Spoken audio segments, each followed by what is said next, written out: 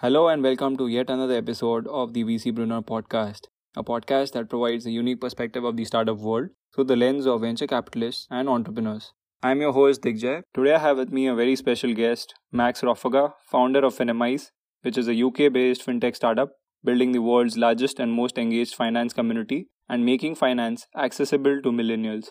Prior to Finemize, Max founded D&Deal, which was Switzerland's second biggest multi-category e-commerce player after Amazon, and was later acquired by media conglomerate Ringier. He is also a mentor at Techstars and Startup Bootcamp and was named one of the Forbes 30 Under 30 for finance in 2016. In today's episode, Max shares his learnings as a second-time entrepreneur, his approach towards building products, why startups are in the business of making bets, and what it means to build a community around your product. I had a great time talking to Max, and I hope you enjoy this conversation too. Let's jump in to listen to the full episode and find out what Max has to share.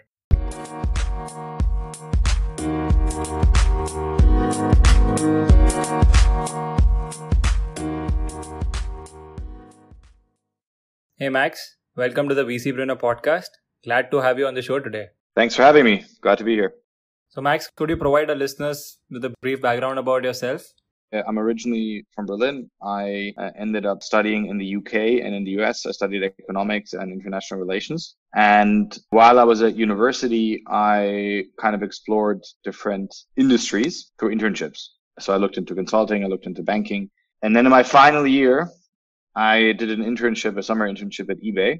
And that actually made me realize again how much I love internet products. So the reason why I bring that up is because I like to describe it almost like I got distracted with all these like consulting and banking internships because that's what at university everybody pushes on you. And the eBay experience for me was eye-opening in a sense because when I was in high school and middle school, I already got into building websites. I was one of the first kids, if not the first one at my school to have a website. I coded it myself in HTML and a little bit of CSS and found that really, really fascinating and would like spend my lunch break in the computer room building websites, like playing around with Flash websites back in the day was like a big thing. And then at university, I kind of forgot about all of that and just was like focused on business stuff. And then going back into eBay, I realized, okay, like this whole internet space is super exciting because it moves really fast and you can build really fast. And so after I graduated, I thought, okay, maybe I can find a bit of a combination of the two. And I ended up doing a consulting job for, I think, a year in London. And it was a consulting job with a really strong focus on technology and media, and did some really cool stuff there. We also did a lot of sports as well. So I was involved in a private equity deal where we sold the company that owns all the FIFA rights for football, etc. That was really cool. But basically what happened was I would find myself just reading tech press all day and like seeing what other people are doing in the tech world, and was procrastinating almost because I just kept reading this stuff. And I was like, oh, I can't be bothered now to create this PowerPoint presentation because that's all you do in consulting. And then basically one day I was like, this is not really for me. And so after a year, decided to quit and then decided to start my first company. And so in my entire career, I've only ever had a job for 1 year. And I've been working now for, I guess, 10 years. Wow, that's pretty cool. Not everyone has that on their CV. I mean, it kind of just happened, you know. I think I've always wanted to start a company. I think that's just been in my DNA. So Max, let's start off by discussing a bit about your first startup. Tell us what were your key learnings as a first-time entrepreneur, and maybe if you can share some of the mistakes that you made when you were starting off for the first time. I mean, there's so much, so it's always difficult to, I think, condense. But I think one of the things that I always highlight is the importance of culture and all these like soft factors. I think when I started my first company, I was very young. I was like 23, 24 maybe. And I think when you're young like that, then you don't appreciate all the soft factors. You kind of think that work as hard as you can and it's all about the results. But then as you scale and you get larger, you understand actually in order for everything to stick together, you need to have a really, really strong corporate culture. And we tried to build it afterwards. We put a lot of emphasis into like creating this culture in hindsight. And that became very difficult. And I realized, okay, next time I do something, I need to set the culture from the start. And so that's with Finemize, for example. One of the first things I did is I wrote down the culture manifest. And so now to this day, we reference that when we hire people. I also think when you're young, I think this for me also happened when I started Finemize. I think it's really easy to get lost almost in all of these frameworks, blog posts of people talking about how to start a startup. I think there's a lot of good stuff out there, but I think even the good stuff, I think sometimes can be misleading because you might misinterpret what the context should be. And I think it's really, really easy to like read some amazing Silicon Valley blog post and be like, okay, we need to do this. But it might be the totally wrong approach for what you're doing. And I think as a result, oftentimes you then start to overthink things. Like, okay, this framework isn't totally working for us, etc. And what I always like to remind people on our team of is like, think of the time when you were in school. Maybe like you were building something cool and you got really proud of building it and you wanted to show it to everybody.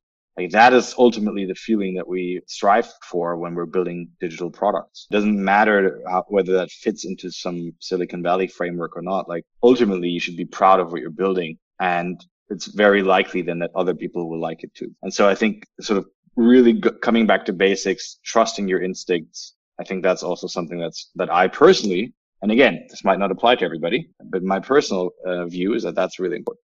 Right. Very cool. So you sell off your first startup and quickly start your second one. Could you share a bit more about what led you to start your second startup, Finimize? What was the genesis behind the idea? And why do you think it's critical to solve for a broad problem like financial literacy? Yeah.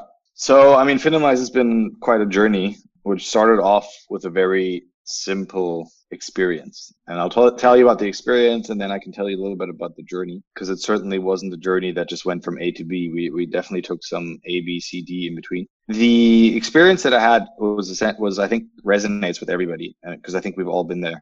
I started saving money. I was in my mid to late 20s. And I basically just took money from my salary, put it onto a savings account, and I just rinse and repeat for multiple months. Then one day I wake up and I realize, amazing, I've built up savings. And very quickly the question became, so what do I do with those savings? Because I knew that I was basically losing money by leaving the money on the savings account because the interest rate was so low and inflation was there, etc. Basically, what should I do with those savings is what led me to start Finimize. Because as I embarked on this journey, the first thing that I did was naturally to go see a financial advisor. But the problem was at the moment I walked through the door of this financial advisor, I saw that they had all the brochures laid out on the table. And I noticed very quickly that every brochure had their logo on it. And I knew enough to realize, okay, this is not everything that's out there. So why are you only showing me your own products? And it's very quickly became obvious that this was a sales pitch for their products, rather than them genuinely wanting to help me. And I knew pretty quickly, okay, this is not the right solution. So I went back home, started to inform myself as much as I could online. And then the evenings, I was in a fortunate position where I would meet friends of mine. A lot of them were working in finance and some of them were older than I was, and they knew much more around like investments and stuff like that. And so I would ask them all the questions that arose from the materials that I read throughout the day. And at the same time, I just kept bumping into people who were in the same boat as I was. So they were lacking the finance knowledge, but they also didn't have this community around them that I had of people who could empower them to making the right investment decision. And that was the genesis moment for Finimize. Right. So you're basically helping people make informed financial decisions. Yeah. So Max, tell me one thing. How do you build a product that is trying to tackle such a broad problem like financial literacy? Yeah. First of all, let's look at the problem. So there's 86% of millennials who save each month. They keep more than half of their savings in cash, as I was doing, because they didn't have access to suitable financial advice. So then the question became, why is this such a big problem? And if you look at the data that since the year 2000, with the exception, I think, of 2 years, every year, millennials have been putting less money into the financial markets, even though there's all these fintechs and invest techs and all these new products are out there. So the question then becomes why? And the driver of this downward trend is pretty much exactly the experience that I had, which is 3/4 of the people who say that they want to make an investment say that they lack the know-how to do so. And that's why they don't do it. And of the remaining 25%, roughly, 90% of those say that when they make an investment decision, they consult the media and they ask their friends. And so that's really what we have been building, Finimize. So we provide you the media, so we give you all the content, and we give you the friends, i.e. the community, to help you make the investment decision. And within that, I think we've been experimenting a lot. You know, what's the right product? How does it look like? And I think then once you're at that point, that's when we started to look more at frameworks of how can we optimize the product. I think at the beginning, you have to just throw paint at the wall and see what sticks. And when you start to see that it sticks, then you can start getting a bit more quantitative. And so that's kind of how we operate, right? So, and I think there's actually an amazing podcast by Daniel Ek from Spotify about this, who describes you're in the business of making bets. And if the bet is valuable enough, then go for it. But at the end of the day, it's a bet. There's no way of doing a sort of a calculated risk here. And if you feel like that it's a good bet, then double down and try it. And if the bet works, then you can start optimizing and then you can start getting more quantitative. And if it doesn't work, then figure it out as quickly as possible and then try another bet. Right. I think that approach totally makes sense. But one thing that probably startups need, to do that, to iterate and to experiment is strong feedback loops, strong feedback channels from the customers, right? So how do you do that at Finimize, and what would be your advice to startups that are trying to wire those feedback channels to make those optimizations and to iterate their product? Yeah. So the way that we do it, for example, is we say, come up with a problem hypothesis. Let's just say the sign up flow isn't good, just as a basic example. So why is it not where we want it to be? Okay. So let's look at some of the data, but let's also talk to our users. Then you take those quantitative and qualitative research pieces, put them together, and then you develop a solution hypothesis. Maybe you develop 5 solution hypotheses for the same problem, and then you define an experiment. The important thing with the experiment is that you define a key metric that you will measure to decide whether the experiment is successful or not. Right. Because otherwise the risk becomes that you start doing all these experiments and you're never really sure, did this work or did this not work? Which we've also, ourselves experienced, where you kind of put all this effort into the experiment and at the end you're kind of like, oh, I'm not really sure if this works or not. So I think this is really important. Right. And then you just do that over and over and over and over. Basically, we do this every single week. And you can do this for everything, right? You can do this for retention. You can do this for acquisition. And we are in a very fortunate position that we have our community. And so for us, actually, it's really, really easy to get user feedback because we have chat groups, we have meetups, which you're very familiar with. And they all give us data points and they all give us feedback. And so I think we are actually in a bit of an unusual position there. If you don't have what we have, then there's platforms out there where you can buy user tests and stuff like that. And you can pay people to try your product. And that's also, I think, quite useful. There's a really amazing social consumer app. And what they do, it's a bit for a younger audience, but what they do is they go to McDonald's and at lunchtime, and then all the school kids are standing there and trying to get lunch. And because their product is quite young, they basically go to them and say, hey, can you try out our product for 10 minutes and I'll buy you your McDonald's. And then they basically do the test with them outside and then the colleague goes inside and gets them the meal. Costs you what, $5 or $4, and you have a user test. And so I think there's so many ways how you can be creative in that. You just have to think about it. Right. Some very interesting ideas there for user testing. And I agree to your point. I think it's important to define that key metric before you start getting that initial user feedback and before you start judging some of the experiments that you're trying to carry out. Yeah. And I think there, it's important to not, for the first maybe 5,000 users, personally, I don't listen to them that much because at that stage, I'm still building my own vision. Right. And you're never going to please everybody. And especially if a product is really young, everybody is going to think they're the next Steve Jobs and going to give you all their feedback that they have. But that's not your product, So you have to, I think there, again, you have to do the bet and actually fully do the bet and build it out of conviction. And then when you are there where you think you want to be, then I think you start listening to users. Personally, that's how I like to do it. I think if you go get user feedback too early, there's a risk at least that it can become distracting as well. Right. Totally makes sense. I think it's important to be selective about that user feedback and more so decide about the timing when you want to start channeling that user feedback back into your product. You also touched upon this community aspect and how it makes it easier for you to listen to user feedback and do some of the experiments that we discussed earlier. So could you talk a bit more about how you build this community around Finimize? What does it really mean to have a community around your product? Yeah, so for us, the very honest answer is it was never the plan. It kind of just happened. And then we went with the flow. So what happened basically was that one day we're like, hey, let's just meet some of our users. And we met them in a pub. And we thought maybe like 10 people maximum would show up. And then that would be pretty cool. I think we ended up having like 30, 40, maybe even more people coming. And we're like, wow, this is pretty crazy. And then we decided, okay, let's do this again. And we did it more and more. And then that became like a meetup. And we started having photos on Instagram and etc. and started putting it in our newsletter. And then people would say, hey, this looks really cool. Can you do this in New York? Can you do this in Sydney? All over the world. And then at that stage, we said, okay, we would love to, but we can't because we can't fly around the world all day. But why don't you do it in Sydney? And why don't you do it in New York? And why don't you do it in Mumbai? And that's how it started. And then it kind of just developed itself. And we obviously have a community team that does a fantastic job at scaling all of this and providing the platforms and helping the community hosts. But at the end of the day, I mean, you know yourself, it's down to the community hosts and the community directors to do this. And I think from what we've seen, the reason why people do this is because they believe in the mission that we've set for ourselves and they believe what we're trying to achieve. And that you can't buy that, you can't force that, just is a natural thing. Again, the soft factor that I mentioned earlier on.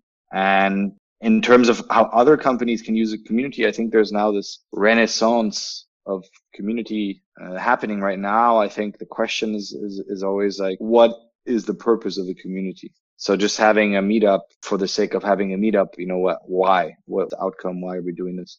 And so I see a lot of companies who are basically just using community as a way to talk about their own product. And that's cool, but that to me is not really a community. I think that's just you organizing an event. Community is when people interact with each other, and that's what creates value. So sharing experience is about, hey, this is how I got into impact investing. Here's the platforms I looked at. Here's how I made my decision. Here's how much money I put in first. Like, here's how I would do it over again if I were you. That's community, peer to peer. And I think what I see a lot is companies say they have a community, but it's not peer to peer. It's company to the user. And I think this peer to peer element, there needs to be a purpose there. And oftentimes, I guess that will be connected with the mission of the company. I guess my next question to you is, what's the next big goal for Finimize? What's the plan in the next 5 years?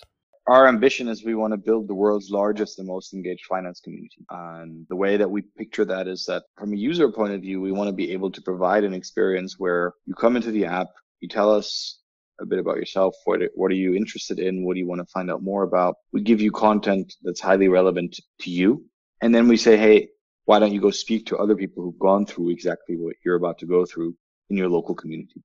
And in order to achieve that, obviously, we need to do two things. One is we need to invest into our content and we need to be able to personalize it more. So if you're living in Mumbai versus someone living in Sydney, those are going to be different experiences, obviously. And then, quite obviously, we need to have communities in all those cities because otherwise the experience won't work. And that's really what we're building towards. Currently, we're investing much more into our content. We're producing different formats. We started interviewing more and more experts because we found that experts are really useful for our members as well, getting that expert advice. And then we're working on understanding, okay, what's the best way to really create and develop community in the different regions with the ultimate aim, like I said, of building the world's largest and most engaged finance community. Well, all the best, Max. I'm sure with the pace that Finimize is growing, you're going to achieve that goal very soon.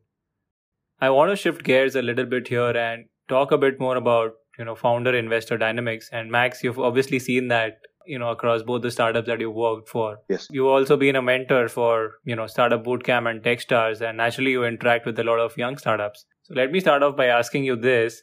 What's the most common question that you get asked as a mentor from some of these early stage startups? I don't think they necessarily ask it, but I think I definitely experience this as well. I think a lot of times people come with a product and they are so focused on the product or the idea and they forget to think about the distribution. And I think that's always the big question. Okay, so how do you get into the distribution? How do you distribute your product?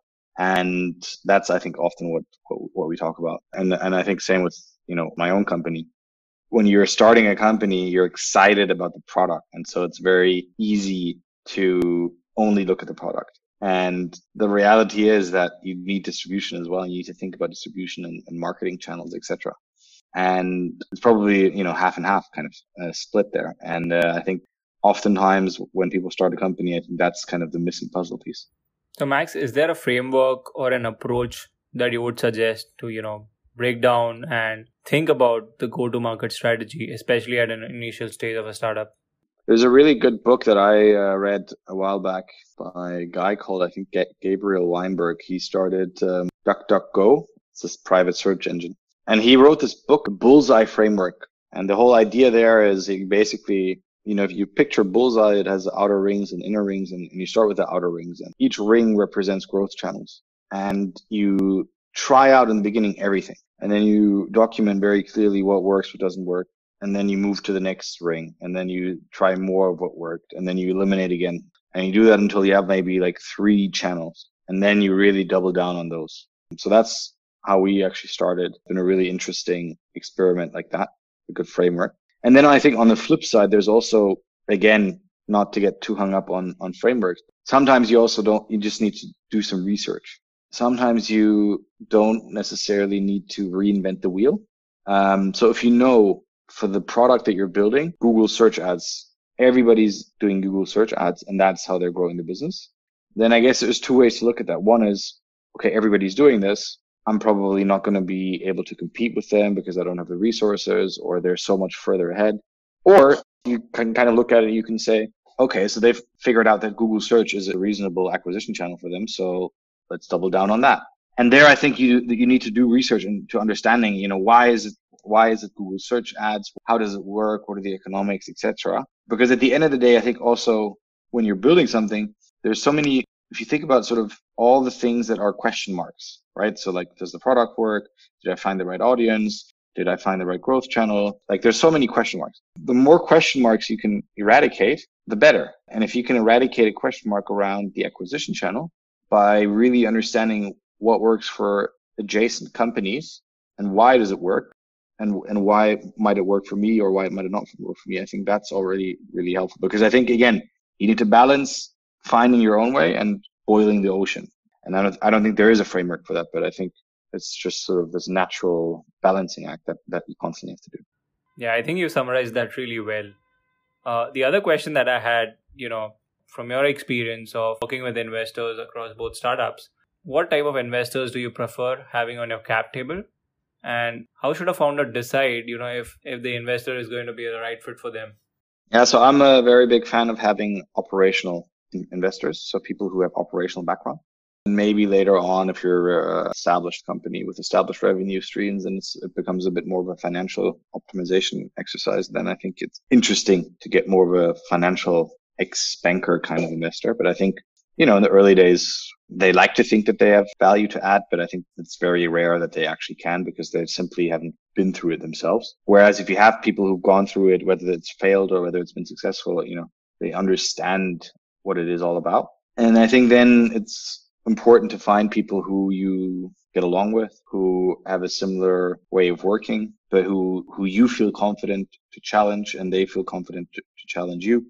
And then also, I think a large point of this whole investor stuff is bringing in an interesting network as well to help you with finding new investors, to help you with perhaps hiring, to help you with partners. I think a lot of times institutional investors promise a lot when it comes to that. And I think there you need to do your homework in terms of references, etc., whether they actually do that in reality. And so that's why, I think the most valuable people have always been people who've really been in the trenches and done it themselves. Right. Makes sense. I think with that, I want to quickly segue into our final segment of the show, which is the rapid fire round. And this is how it works. I'll ask you a few questions and I hope to get your immediate thoughts on the same. Let's do it. Okay. First question. What's your favorite book, and what's a book that you would suggest every entrepreneur should read? I don't think I have a favorite book. A book that I'm currently reading, which I think is an interesting read, is the autobiography of Michael Ovitz, who started Creative Artists Agency, CAA, which is Hollywood's biggest talent agency. Similarly, I think, for example, Shoe Dog from the founder of Nike is really interesting. I think it's always really interesting to understand how did they build their businesses, how do they think, because it gives you this sort of look inside their heads. And I really appreciate those kind of books.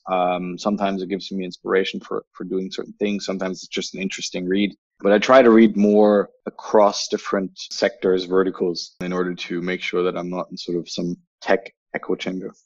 Great. Next question. What would be your alternate career option if not running Finimize at this point? Good question. I thought about for a while actually staying in academia. I thought that was always really interesting because I like the intellectual challenges there. I think sometimes when you work, it doesn't feel like you're always fully using your brain. And I think if you're doing academia, it can really help you like grasp totally new concepts. So I think that's really interesting.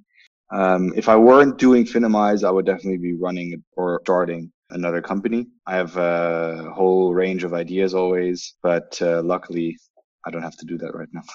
That's very cool. I'm open to chat offline if you want to discuss some of those ideas right now. So you're going to continue to be an entrepreneur one way or the other? For sure. Yeah, for sure. Well, that's awesome.